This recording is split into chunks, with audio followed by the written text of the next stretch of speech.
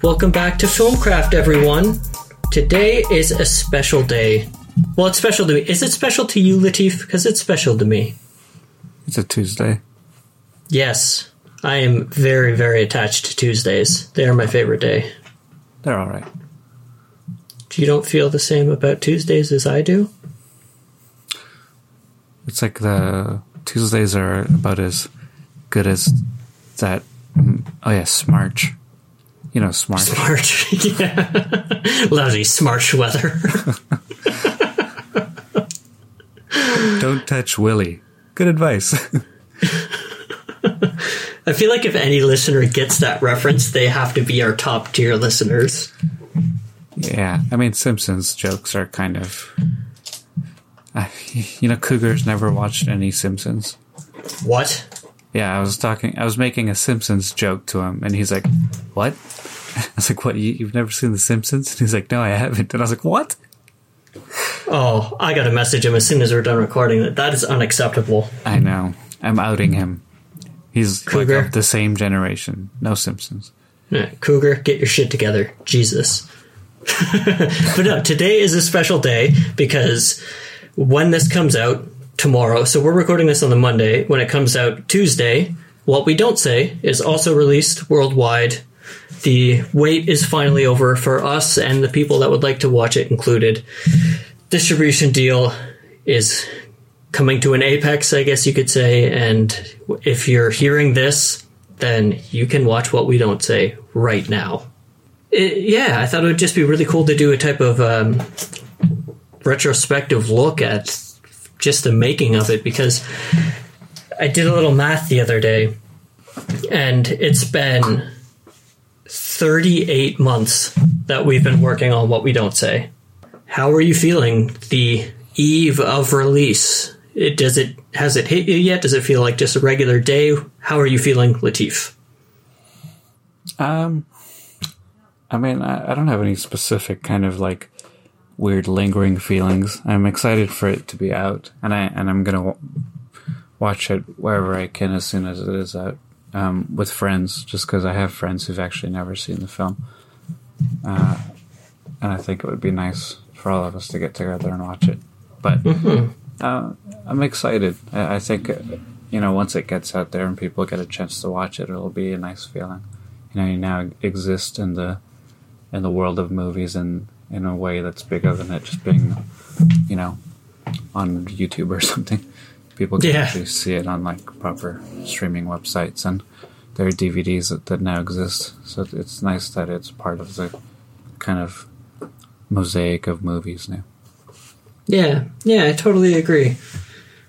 I've been thinking about it quite a lot. Like, it hasn't really hit me in a way, in a big way. I felt that the film festival acceptance and traveling to film festivals was a kind of bigger feeling internally. And I don't know if that's because, it was truly the first people in the world, other than the people that worked on the movie, that were seeing it, or if it was, we would fly to these places and knowing that, at 7 p.m. in 3 days, there was going to be a theater, hopefully full of people watching it, and we get to do a Q&A. So it felt in a way more concrete, because we knew when people would be watching it. This is, it's just kind of out in the world and people can watch it whenever.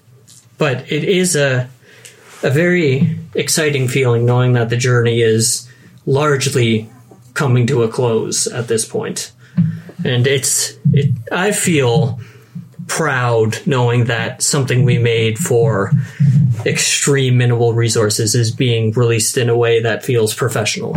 Like, one of the biggest things that I'm happy with is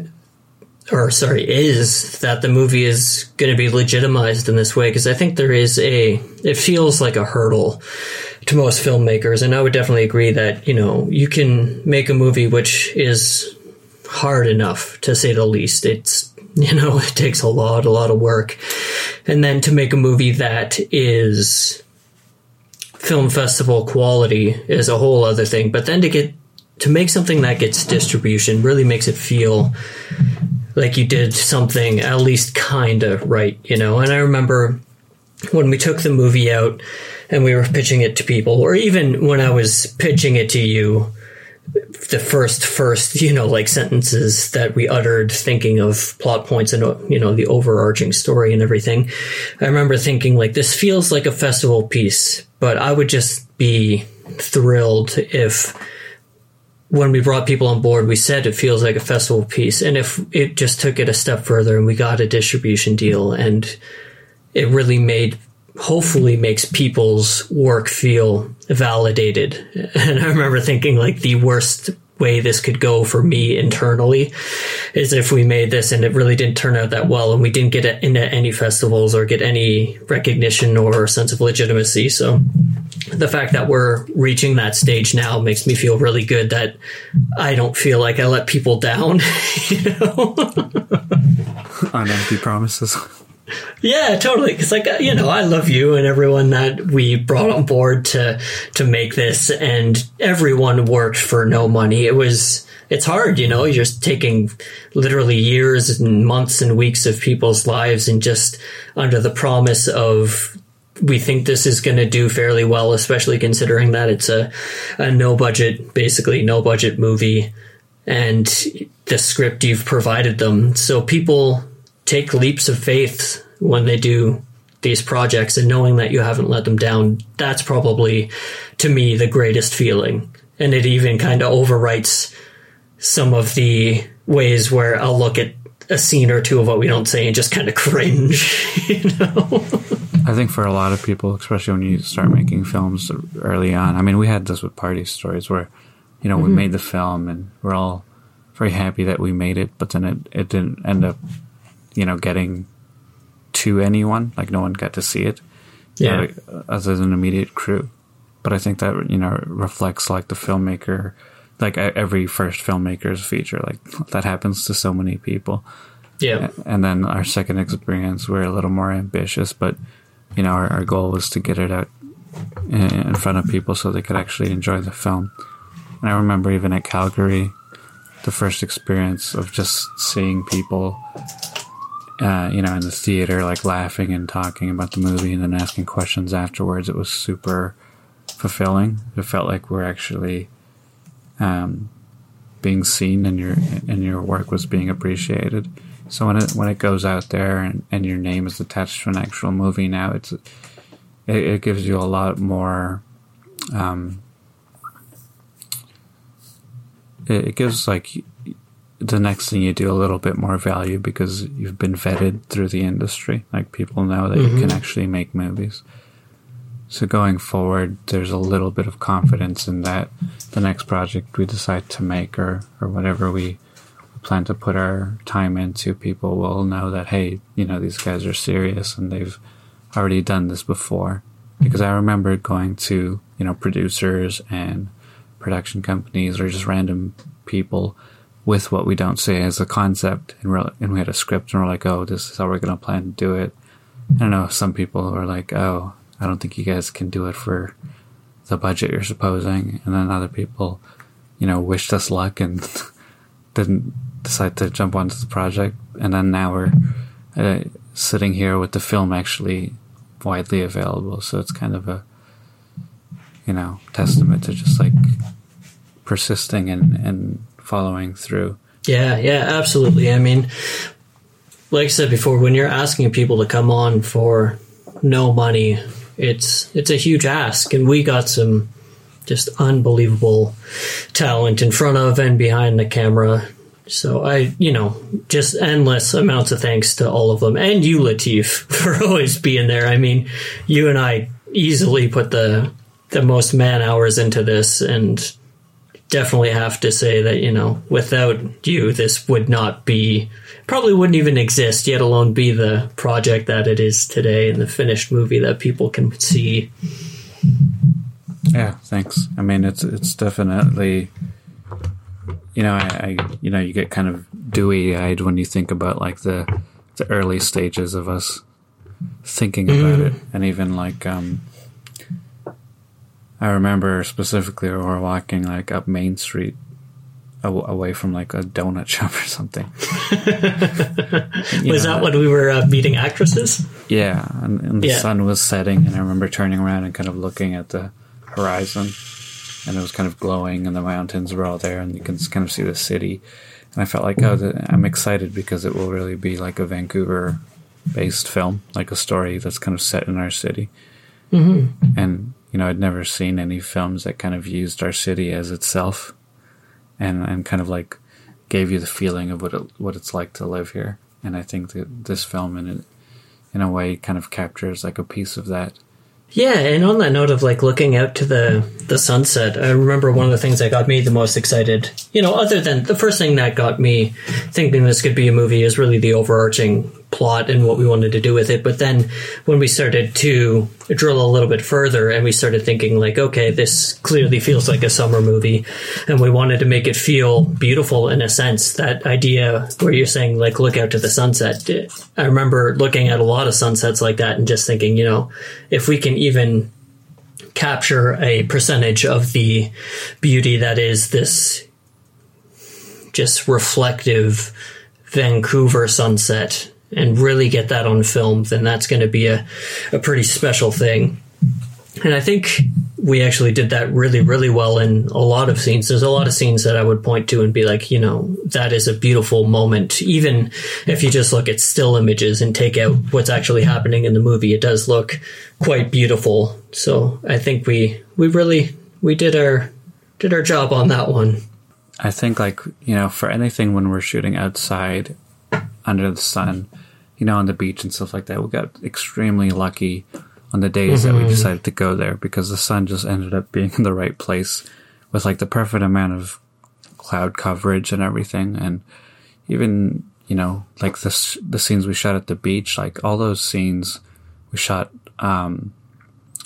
aside from like a couple of reshoots, we shot most of them on the same day, and we used the same sun to light all of those scenes because like, if we didn't have the clouds at a certain place or if the sun set slightly at a different angle, it would have changed the shot and it could have ruined everything. But we got exactly what we needed to, and we kind of planned for what we were going for. And I think it's a bit of luck because it could have rained on that day and kind of given us a completely different feel too. So, it's a bit of luck, but it's also just kind of, being prepared because we went to that beach a few times before we shot and we kind of walked around and looked at like different areas of it, and I think we found the right thing. And it's a different kind of look too, because like I normally shoot things that look a little darker, a little more contrasty, and out of everything that I've shot, this film is actually the most kind of naturally beautiful and vibrant. Whereas everything else I shoot looks kind of like dark and grimy. Yeah, that's pretty fair. I would be shocked if we ever shot anything that we tried to make it look more beautiful than this, because in a sense, the summer and the sunset and the beauty of it really was kind of a character. And I feel like we always treated it that way and took it with that level of seriousness. I actually remember the only time I thought of bending just that a little bit, and this is another place where I have to give a lot of credit to you, is when we obviously knew this was going to be a summer movie, and then I kind of studied like the weather patterns, and we talked about it a lot. We realized that the end of June was the best time to shoot this because we'd get the least amount of rain, the most amount of sun, and it would look the way we wanted to. But I remember probably 2-3 weeks, 2-ish weeks before we shot, me, you, and Oliver were sitting down, Oliver, the first AD, and we were going over the schedule. There is a scene where Ben goes to the back door of Juliet's place and he knocks on the door, and it was written as, like sunset evening kind of thing.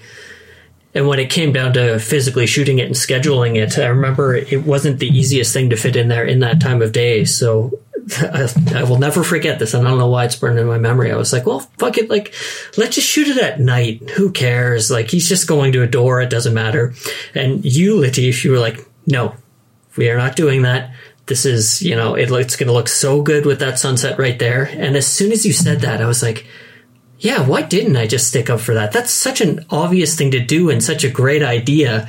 But I was kind of like, just for the sake of making the movie easier or doable to film, I guess, I was ready to cave on it. Just in that one thing, it wasn't like, let's get rid of all sunsets, because that would have been nuts. But as soon as you stood up for it, I was like, God, thank God Lateef is here. Who knows, like, what this could have looked like or anything. So especially in the area of how everything looked and whatnot, like, that was a great thing to stand up for, and I applaud you for that. You're talking about the scene where he breaks the key, right? Like where he goes to the door. Yeah. I mean, like, just from memory, like in that moment, I think I kind of remember like the look and color of that scene. Like, it's a bit cooler. Mm-hmm. It's like the sun is either down or going, past it's got like that kind of glow. Mm-hmm. And it's supposed to have like that kind of like evening cool look. Yeah. And I think that's kind of what we got in the movie. But it was definitely like, in a way, like, you don't want to shoot everything during magic hour. Mm-hmm. You as beautiful as it looks. Yeah, you want to have variations. So like, even that scene, it's not technically sunset. It's more like right after sunset. Or maybe the sun's like behind a building somewhere, and you're not getting like the actual like direct rays.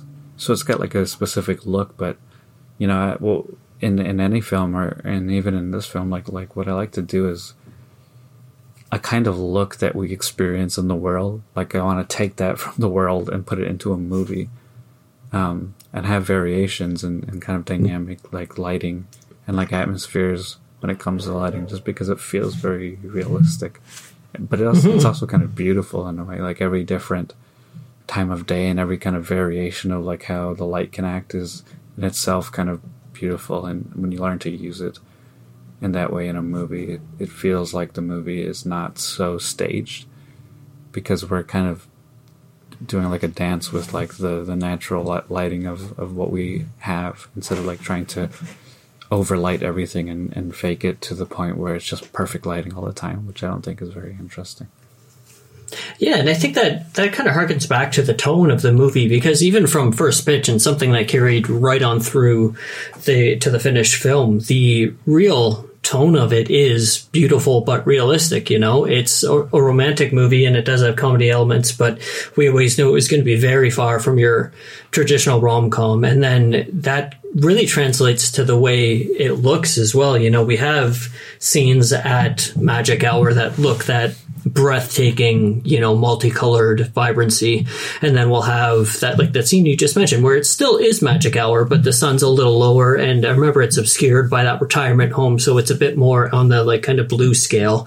Yeah. And then when they're on the tree looking out through the water, that's magic hour as well. But because we use most of the water and the reflective light off of that also adds another layer to it. So it's never, I don't feel we ever tried to go in a way where it was like, this looks too good or anything. Like, we always felt kind of in our hearts what the realism of it was, while still keeping it beautiful, Yeah, there are a lot of like really nice accidents that kind of happen that allow you to get something that you can't even plan for, Mm-hmm. There's a lot of moments in the film that are lit nicely and look good, but there's a lot of things that I didn't even foresee in like a diagram or through a storyboard or anything. They just kind of happened. We showed up and the sun happened to be here, or there's a window like over here, and it kind of allowed us to get like an even better look than I could have imagined. So I think there's you have to plan, and we did a lot of planning and talking and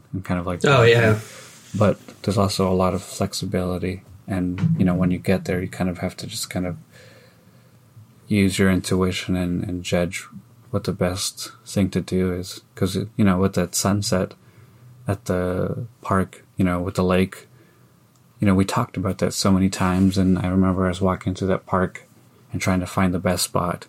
And eventually thought like, well, we could do it right here. The sun kind of sets in front of them. It'll kind of work for lighting and stuff. And then we ended up shooting it. But I remember when I was doing the grade on those shots, looking at the close-ups, especially on Juliet's, like, it's got this really warm, kind of beautiful, soft light from the direction of the sun. But then on her opposite side, there's kind of like a cool bluish, maybe like reflecting off of like the leaves and stuff, a little bit of greenish, like shadow side, which actually looks really beautiful. But it wasn't something that I planned. It just kind of happened by itself. It's like little moments like that that really kind of open up the movie in a way. Don't think that we showed up on set and it was like, look at all these happy accidents. They really made the movie. Like, we planned the shit out of this. And where Latif was saying, you know, we went and we shot at this tree. We did do that. We went and there was a tree there and we shot at it. But we also went tree climbing for 3 nights, you know, and we got to various different heights of various different trees and looked at the lighting and looked at how everything looked around it and what feel did this tree give us. And we really did everything we could when it came to planning. So I feel like in a way we kind of enabled happy accidents to a certain degree. Definitely not all of them, but definitely don't take this in a way where you don't need to plan. You do, and you need to plan a lot, but you will be rewarded for it as well. Yeah, you have to build the sandbox, if that makes sense. Oh, yeah. And then you have to allow yourself to play in the sandbox once you're there. So I don't want people to get the idea that we just showed up with the camera and thought, oh, look at all these happy accidents. Yeah, so yeah, you're right about that. Yeah, totally. Yeah, so just thinking back at this thing, like, what are the biggest thoughts that come to your mind when you just look at the 3 years of making this movie? Well, I think it's really like production goes by so fast that you're kind of, I guess, surprised. I mean, I hear stories of other people's like independent like films and stuff, and they make it for like, I don't know, $20,000-$30,000, which compared to, you know, how much we made our film for seems like a lot of money. I would love to make a movie for $20,000. So, you know, we're really playing like the really independent game, and we're using all our resources, and we shot so fast. You know, it was like 9 days plus a couple of reshoot days. And then we cut this thing together, just me and you sitting at the computer for months on end. And then I would do the grade by myself. And we did all this stuff to the best of our ability. And again, I tried my best to technically make it look as good as possible and try to like meet the standard of what films look like. Obviously I didn't get everything right, but there's a lot of parts of the film that I'm pretty proud of. And, you know, even the color grade, like I did my best, and I think I went through the film maybe like 7 or 8 times after I said I was finished, just because I was like, oh, but I gotta fix that thing and this angle and all this other crap, and trying to just like nail it down. But it's that kind of like, I guess, crazy internal drive that just wants to make it as best as it can be, that kind of brings you to that place. Whereas I've worked on projects, and I remember the directors being like, all right, screw it, that's it, we're done. And then they just kind of move on. And just knowing myself, even with other projects that I've worked on, I have this kind of crazy need for it to be exactly the best that it can be before we're finished with it. But not to the point where it's like this crazy perfectionist trap where you won't stop until it's perfect. Not that, but more like you won't stop until it's the best that it can be for what you have. And I think we had that kind of approach to this. And I think for sure, even in post and creating the look of the film, it was very much this kind of need and want for it to be the best that it could be. And I also remember having a chip on my shoulder because someone said the lighting in Party Stories was unprofessional. That was, you know, looking back at it, I'm glad that happened, because we both walked away from that meeting being like, fuck you, motherfucker. We're going to make something so much better than we would have before. And I think, honestly, we benefited a lot from it. Yeah, I think it's just one of those things you want from a little, you know, I was definitely a little bitter because, you know, I thought Party Stories looked exactly like it was supposed to look. I wasn't trying to make the movie look like some sort of cinematic masterpiece. It's supposed to look like a house party, but a little better, which I think we accomplished. And then with What We Don't Say, I was like, oh, I was so mad that I wanted to make it look so good. So that when people watched it, no one would be like, yeah, the cinematography was little.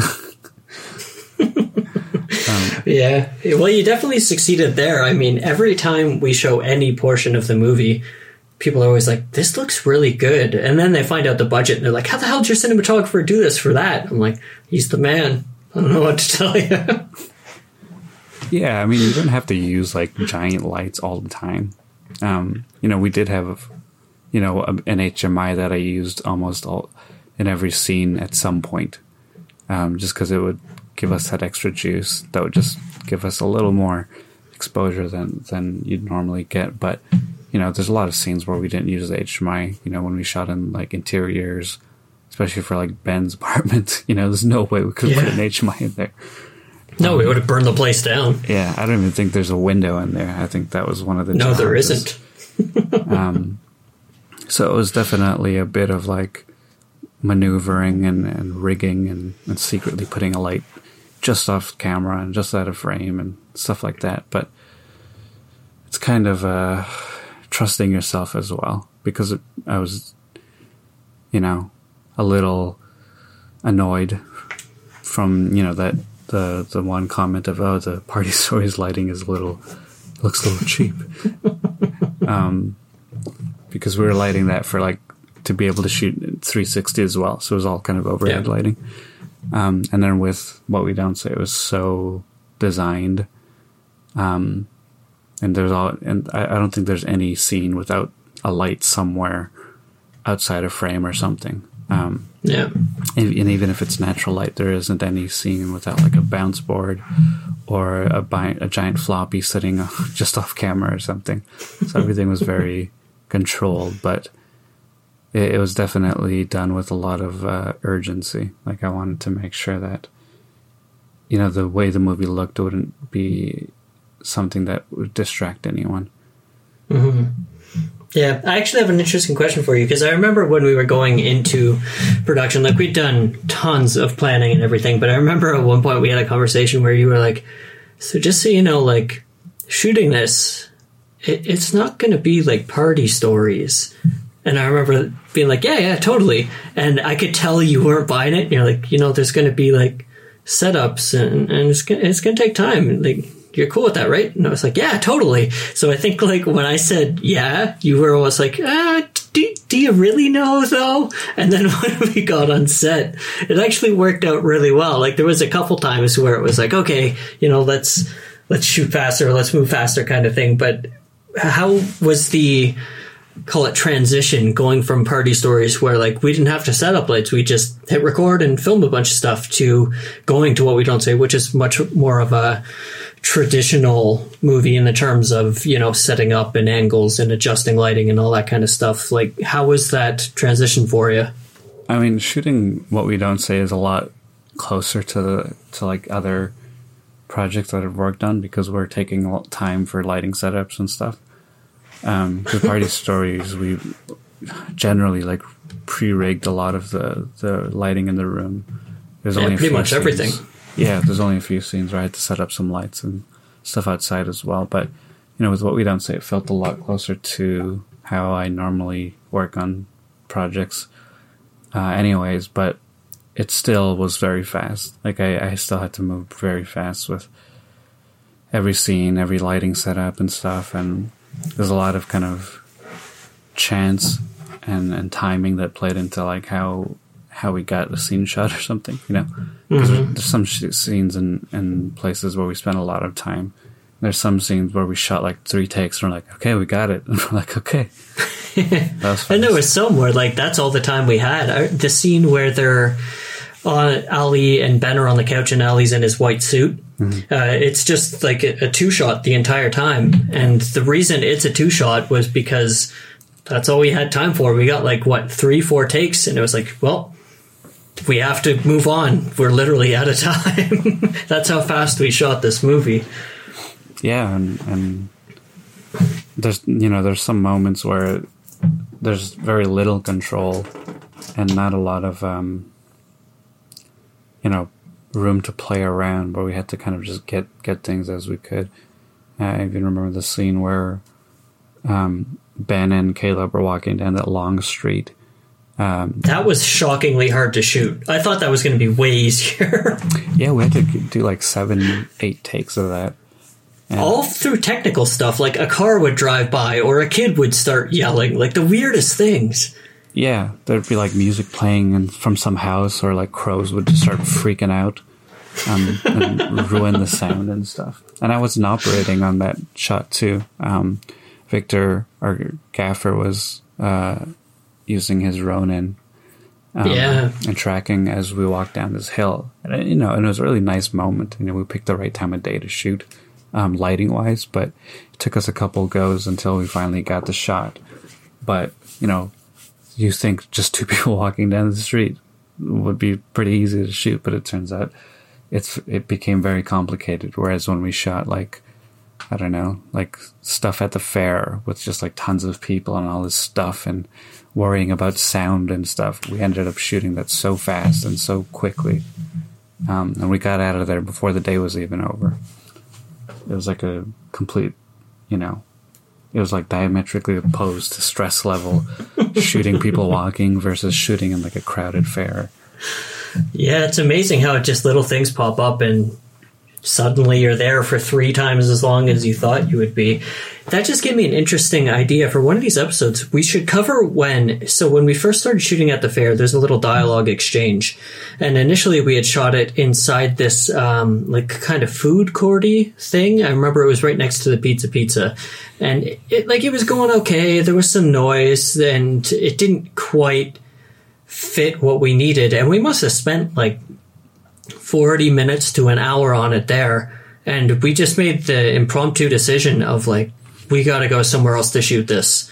And thank God we did, because where we ended up going to get it was exponentially better than the initial shoot. And I can't even really remember where that came from, but I'm so glad that we had the thought of, this isn't working, we need to reassess. Because if we had put that initial shoot next to that pizza in that food court in there, I think it really would have hurt it.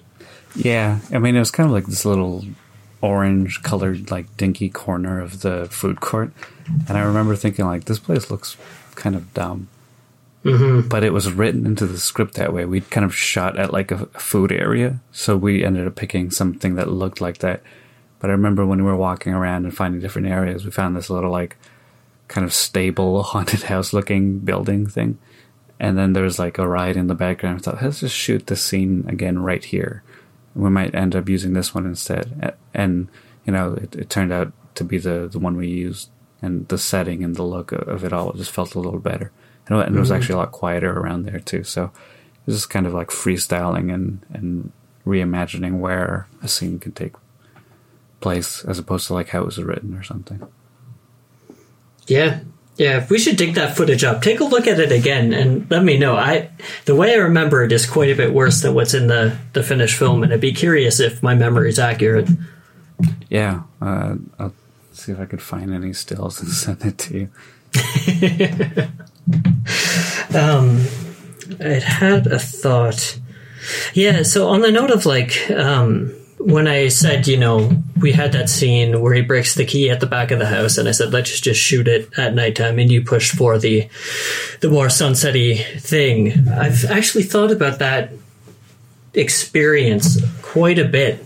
It actually had a pretty profound impact on me. And one question I wanted to ask you, which I'll just answer first and then ask you, is moving forward, were there any standout moments from What We Don't Say or Party Stories where you really took a lesson from a kind of strange moment where you wouldn't necessarily take a lesson, and what is that lesson brought that you're going to bring forward into your next movies? And mine is when we were shooting Party Stories, it was my first time directing anything, and it was just, when it's your first time, you just wing it, right? Like the first time you have sex, you don't know what you're doing, you just kind of try some stuff. Mm-hmm. And then when you go to make your second movie, which is What We Don't Say in our case, you have a lot more confidence and a lot more skill in everything. You know, theoretically, you're going to be a more well-oiled machine.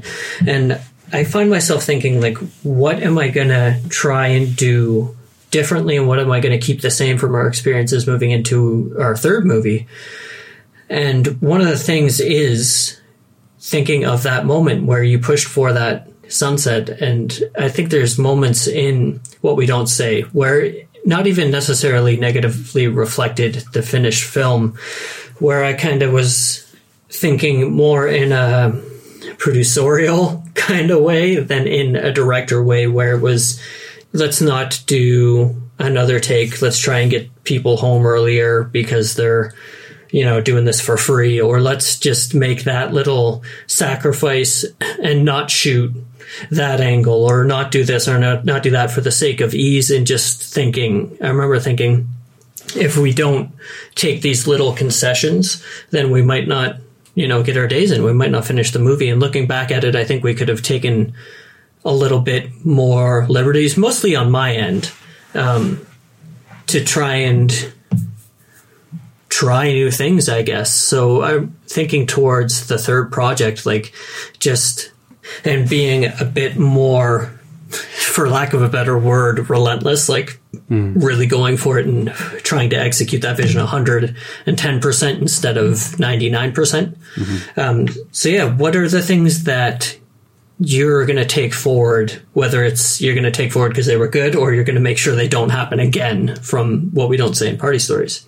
You know, there are moments, like, for certain scenes where, you know, we played with, you know, I think I remember specifically, like, in the coffee shop, but also in the restaurant, both, like, sitting at tables, and, you know, there's a window in the background. I remember for the coffee shop, I was going to put the HMI outside the window and shoot it into the coffee shop and use that as, like, the key light. There's already light coming from the window, but I kind of wanted to pump up the intensity just because it was a little darker in the coffee shop. It kind of absorbed all the light coming in that I wanted to get a little more punch on their faces.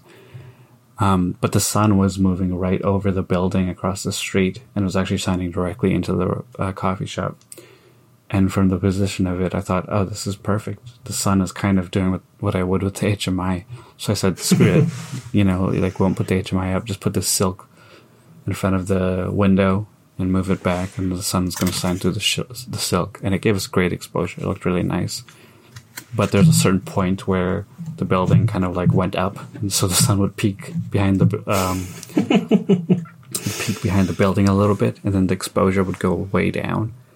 And I'm shooting on, I'm pretty sure I was shooting on the 24. And the widest it went was a 2.8. So when the sun went behind the building, the exposure went down like a whole 2 stops, so it looked way darker. And I remember having, it was specifically on Ben's angle, where it went dark. And I remember we used some of the takes where it did go a little darker. And in post, I had to, like, do a lot of work to match everything and make it look even.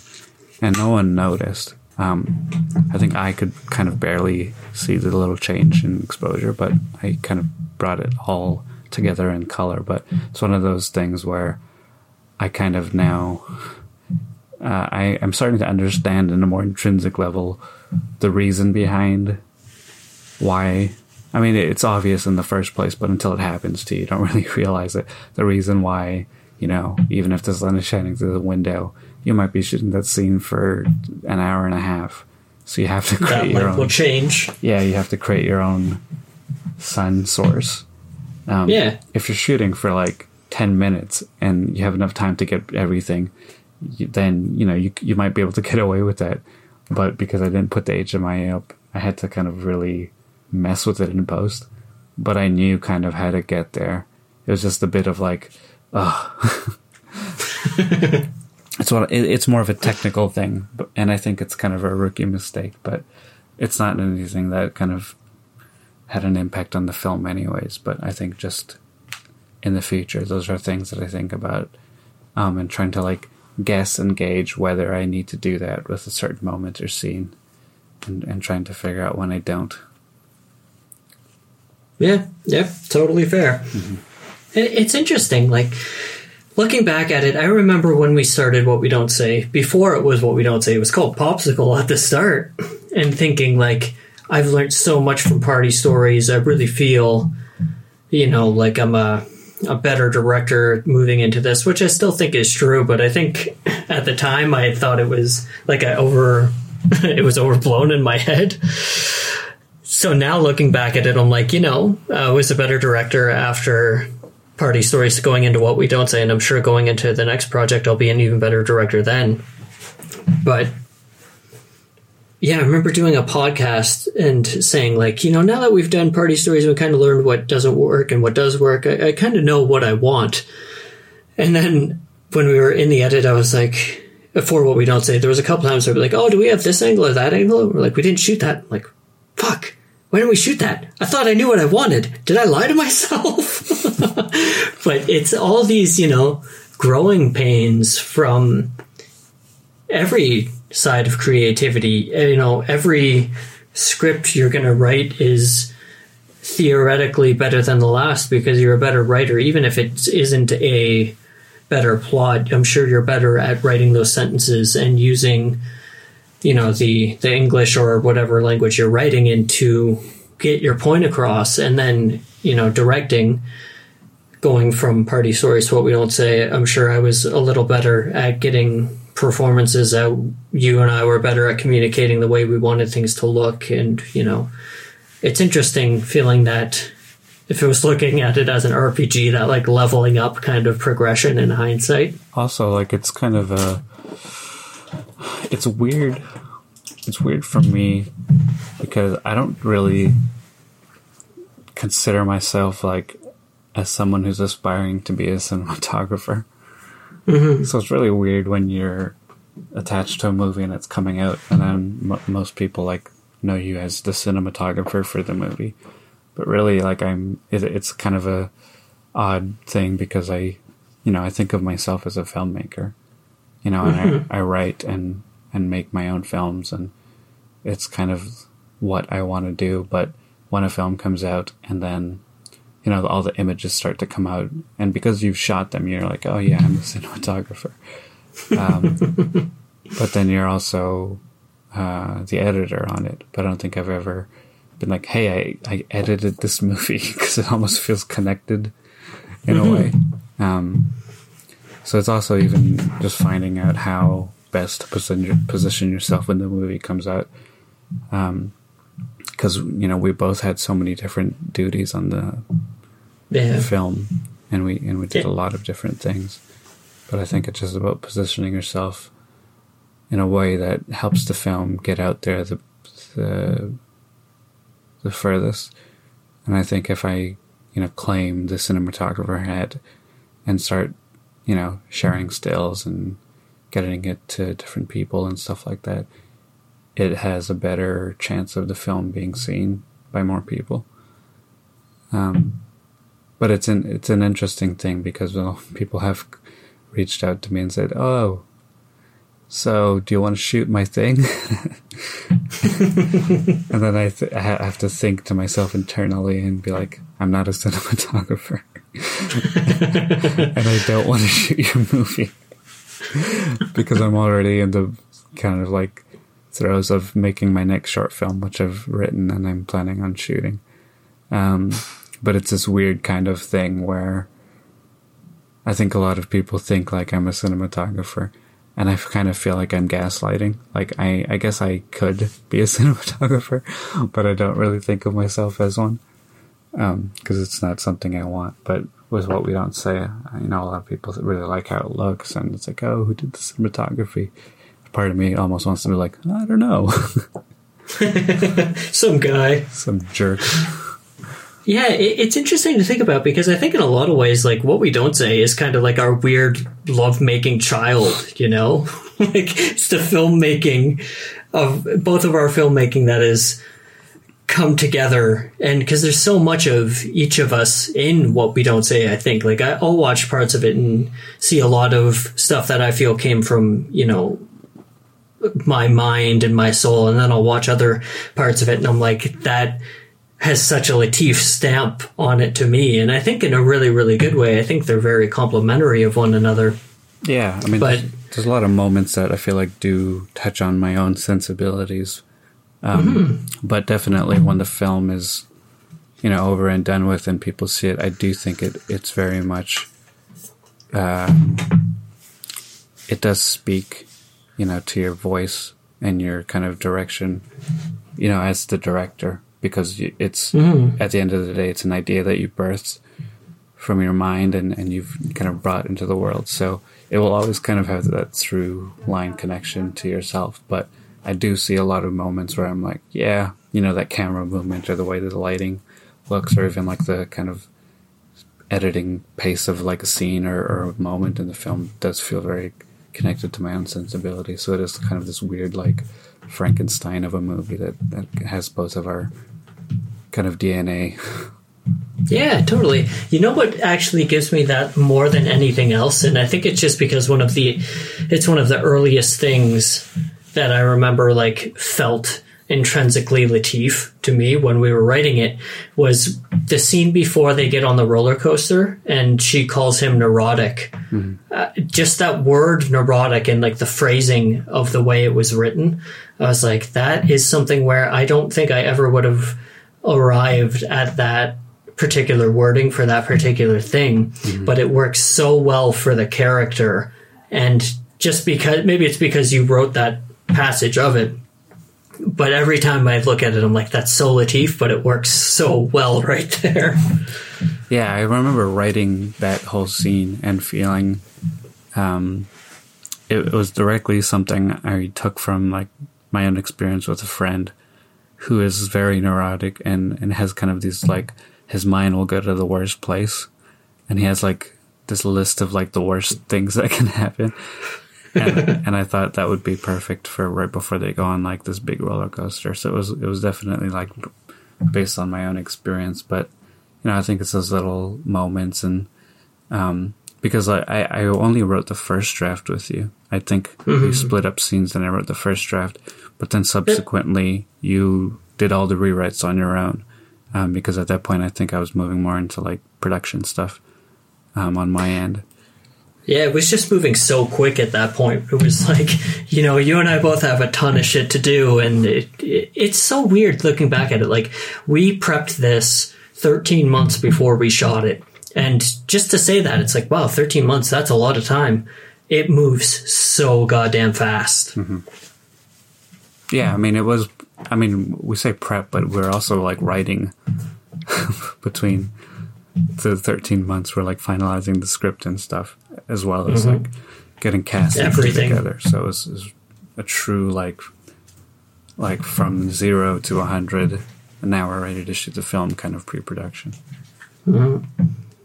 Honestly, though, like, I'm really glad that it happened that way, and I'm actually, looking back at it, very, very glad that we both knew that it was a summer movie, because I think if we had landed at the thought of, it doesn't necessarily need to be summer. It could be any time of the year. We don't need to shoot it in June. We can shoot it in October. There might have been, should we push this moment? And I think what we don't say is as good as it was ever going to be, unless we pushed it and made it as our 7th movie, Yeah. But in terms of making it as our 2nd movie, with all the resources we had and whatnot, the time constraints, it worked out really perfectly, I think, for what it was. We had kind of this perfect shooting window. We managed to get this big crew of actors and random people together in such a short period of time, and really kind of built a little tank around this movie. I think we were definitely like in a weird kind of like lightning strike moment where it just kind of came together as, you couldn't have asked for a better kind of production schedule for us. Here's a question for you. What did you think when it came to you? Because when we first talked about it, we were like, obviously it's going to be a shoot that's longer than Party Stories. But what did you think when I came to you and I was like, okay, 8 days. That's what we have to shoot this. Were you like, oh shit, that's not enough time? Or were you like, okay, we can do this? No, I don't think I thought like there's no way we could make this. Just because, I was with you when we wrote the first draft. I kind of really knew this story inside out, that I felt, based on what we'd created, that we could shoot a lot of it, because a lot of it would just be kind of a skeleton crew running around and picking up moments and shots in different locations. And I have a weird kind of thing where if ever we shoot anything kind of skeleton crew style, I can shoot almost twice as fast. We just it's just easier. So a lot of stuff I knew we could kind of bunch together, but also we'd scouted all the locations together, and they were all very accessible. And I knew we'd be able to get everything we needed at these locations because we'd spent so much time at every location we were going to shoot at. So it wasn't like you showed up to me with like a script and then like a week before a shoot, like 8 days, you want to do it? That would have been a nightmare. Yeah, like I think in that case, like I would have completely botched it. It would have been, like a shit show. But because we'd spent so much time planning and creating the story and even just like concepts of the film from the very beginning, that once we got to our schedule, we both knew very well what it was going to take to make it. So I wasn't like intimidated at that point. But if I was like a, gun for hire and you showed up and like, you want to shoot this movie, then it would be a different story. Would you take a job if someone a week before was like, I have 8 days, do you want to shoot a feature? Oh yeah, if they paid me. Yeah, fair enough. For free? Hell no. That's awesome. Because we also had a couple days to recharge in between. I think it was like 5 days, a couple days to kind of rest up and then go at it for the next 3. So it wasn't 8 in a row, which I think would have been a lot more exhausting. I agree. Those kind of 2 days to just chill out really got everyone back on and ready to go again. I think even in the first kind of cast and crew screening we had with everyone at your place, I remember when the movie ended, everyone was just kind of completely like surprised, because I think people were happy with the work they did, but I don't know, because I don't know what it's like to be an actor. You just show up on these like sets, lights are everywhere, you don't know what the hell it's going to look like. You're just relying on the filmmakers to do their job. But because I'm the guy behind the camera and I've been doing this for a while, I kind of had a feeling this was going to look pretty good and be a pretty strong film. But the actors, for them, it's always kind of a crapshoot. They don't know what they're going to get. So when they saw the film for the first time, I remember a lot of them were just like, oh my God, I can't believe we made that. They were actually very grateful to have like put the time and effort into making the film. I remember feeling extremely satisfied by that reaction from everyone because they were so proud of the movie. And I think it's just kind of those, lucky moments when everything comes together. Yeah, I remember the screening.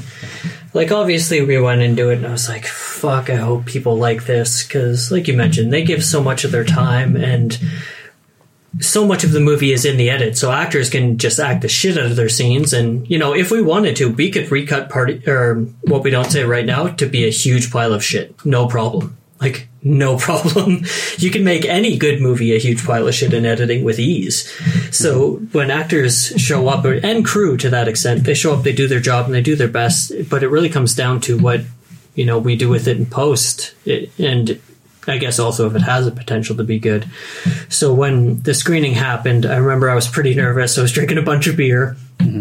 And probably halfway, 3/4 of the way through, the lights were out, the sun had set, the movie was still going, and I looked over and someone was crying, and I was like, oh, it's landing. It's happening. Sweet.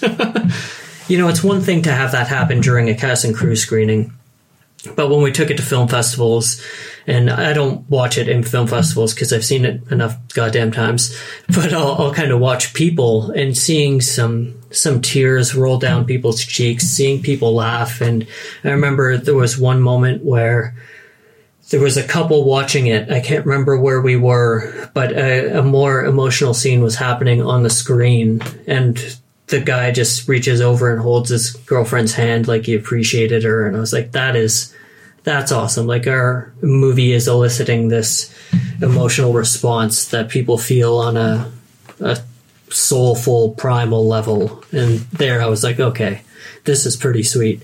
And also, fun story to tell on the note of, like, actors just kind of trust you. They show up and do their thing, but it's up to the filmmaker to make it well.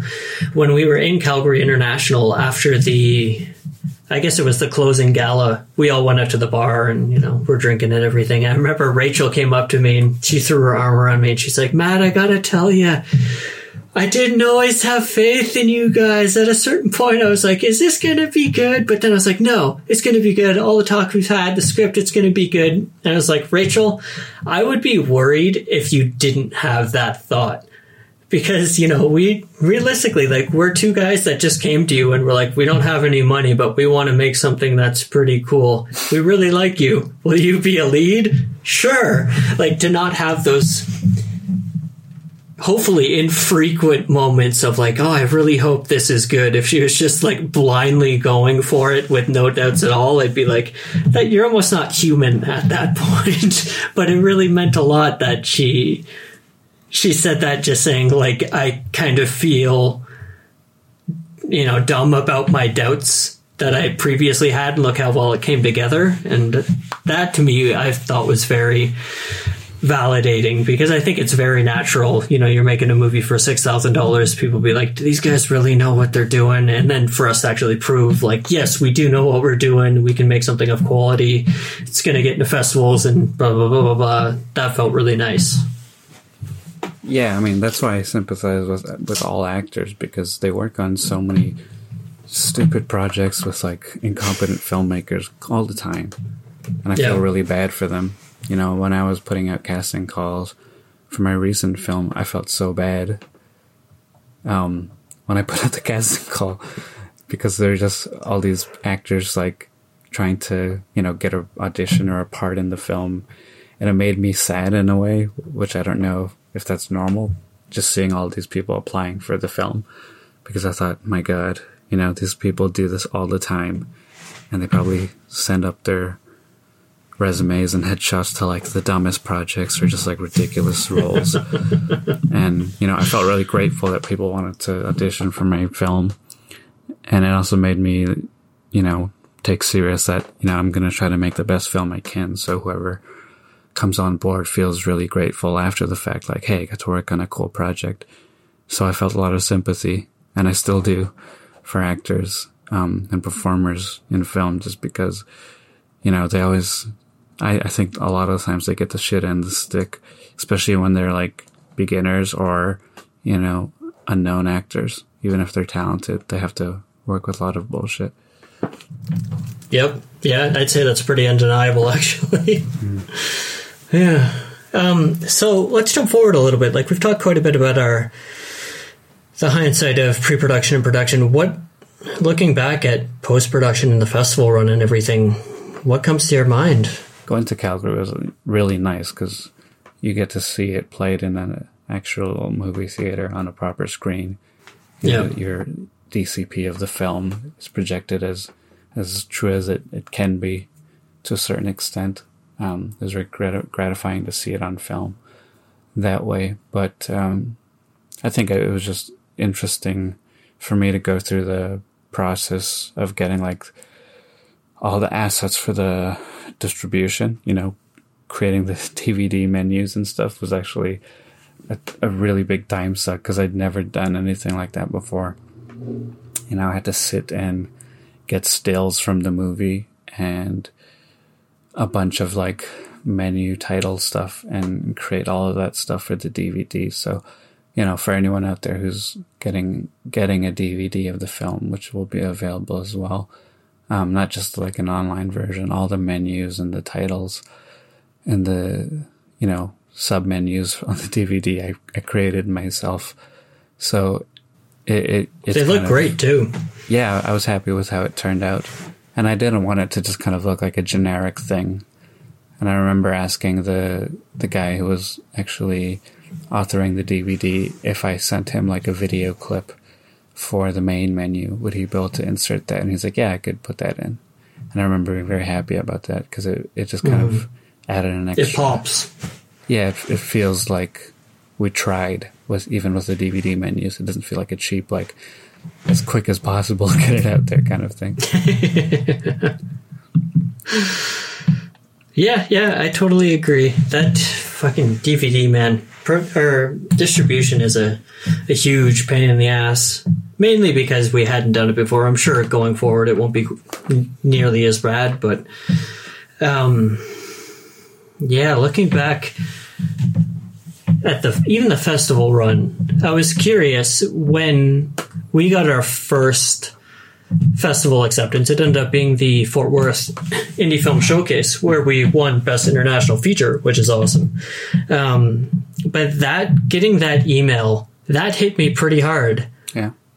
Yeah, I remember just sending out tons of submissions, and we never got in anywhere with Party Stories. So I was intentionally keeping my hopes very low. So I was like, if we don't get in anywhere, it's no big deal. I'm still proud of the movie. And I think we got 1 or 2 rejections, and then I really, really dashed my hopes. And when we got that email of, you're accepted, congratulations, contact blah, blah, blah for further whatever, I remember my heart really started beating, and I was like, oh my God, someone liked the movie enough that they want to take it into their festival and show other people. So when I can't remember if I texted or called you, but when I told you about it, what was your reaction? How did it hit you? I actually remember when you messaged me because we were doing a shoot, and it was the last day of the shoot, and I was driving home, and I was actually in the car, and then I got a message from you saying, oh, we got accepted to Fort Worth. And I was very excited because it was the first festival that, accepted the film. But I was with, random film people in a car, and I was just sitting, long day, all sweaty. It was very uncomfortable. And it was kind of like the first piece of good news related to the film once it was finished, and I thought, oh, this is really good because I have a feeling a few more festivals are going to take the film as well, because we got that pretty early on. And we ended up going to Full Bloom in Calgary, and that was also really, really exciting and really good. You actually went to Full Bloom. I never went, but from what I hear, that was a really fun experience too. It happened quick after that. We got accepted to just a whole bunch rapid fire. And, for anyone listening, there was a lot of rejections in there too. It wasn't like we got 2 rejections and a bunch of acceptances and that was it. You're going to get rejected from the majority of festivals you apply to. But we actually got accepted to, within a couple months, a lot of festivals, which was a fantastic feeling.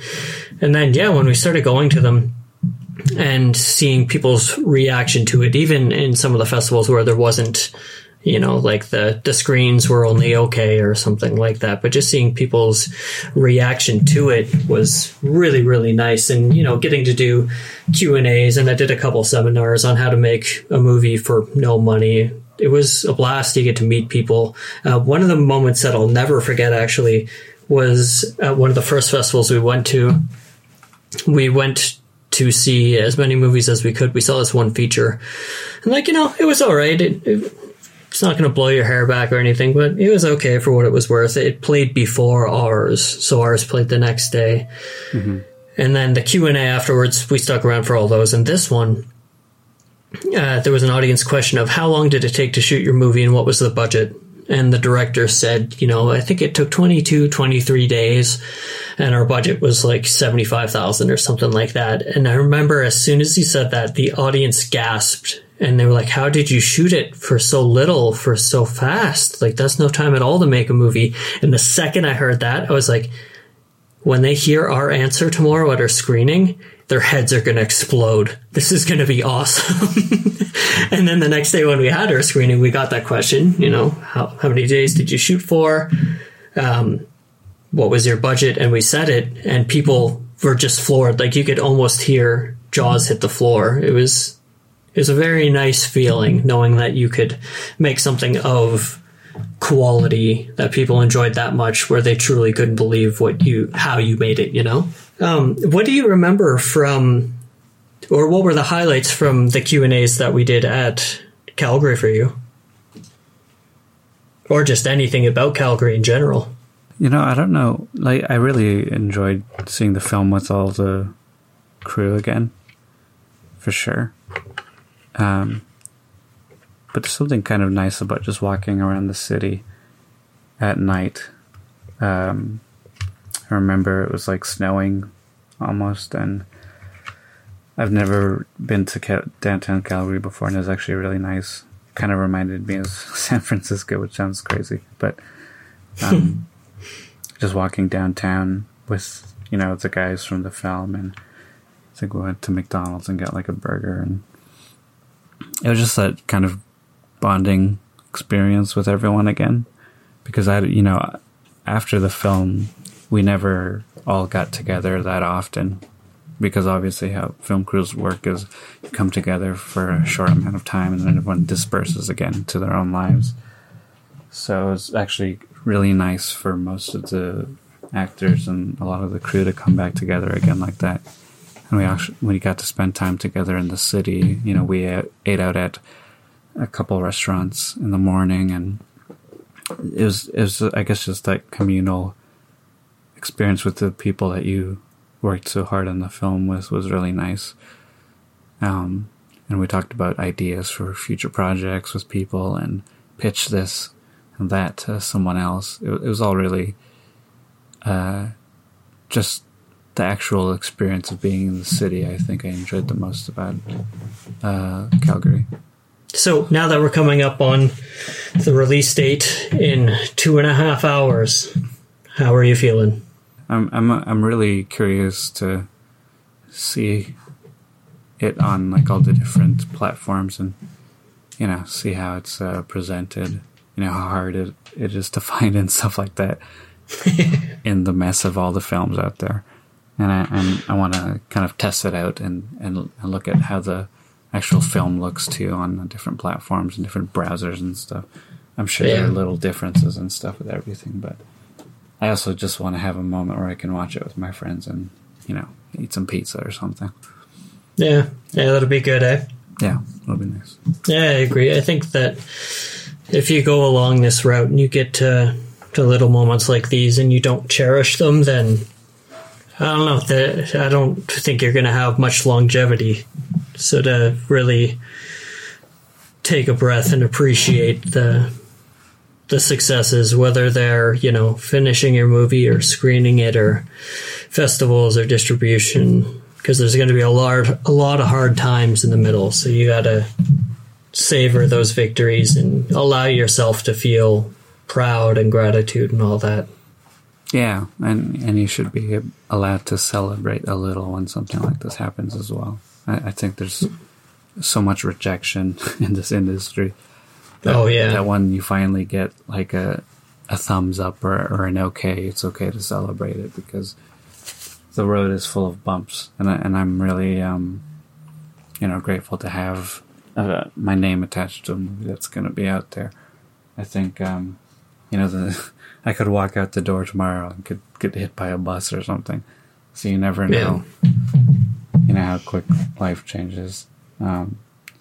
Appreciating the little things and celebrating the small victories is definitely okay. I agree. Yeah. I completely agree. It makes on a much more wide viewing perspective of it. It makes me really glad that I left the old life back in Ottawa to like try this crazy thing, which is movies, right? Because even though we're not at a point, you know, we're not going to be able to retire off this or anything like that, the notion that we're at least going to be viewed as capable and think of ourselves as capable to much more of a degree than your average Joe. It's a good feeling comparative to I'm sure another multiverse Matt where he moved to Vancouver and didn't meet Latif and just kept telling people he wanted to make movies and didn't actually do anything to go towards it. Yeah. And, we're definitely outside of the norm. The fact that we're actually continuing to make movies, even myself, like, I'm not making movies like constantly, but like the pace that I'm keeping and trying to make a short film every now and then, it's so much more than what normally happens. And I'm grateful that I'm actually in a position where I can do that, because I have lots of colleagues and friends who, since graduating film school, have not even made a film. And it's heartbreaking because they're very talented people. But there's a bit of like that craziness you need to keep wanting to tell stories that you need. And, it's definitely an industry that eats you up if you're not able to continue creating films, I guess. Yeah. All right. So last question. How has your resolve to filmmaking changed as a result of What We Don't Say? Definitely a little more hopeful, just because I've seen the process.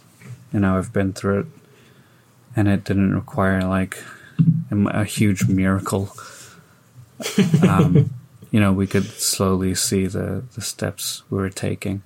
Obviously, there's a lot of luck and chance involved, but it's not impossible. You could see the actual film from the beginning stages to now it being out there. It definitely makes you feel like, well, it doesn't have to be like a blockbuster for it to be a successful endeavor. As long as it gets to the people and people can actually enjoy and watch the film, that's kind of the victory that you're looking for.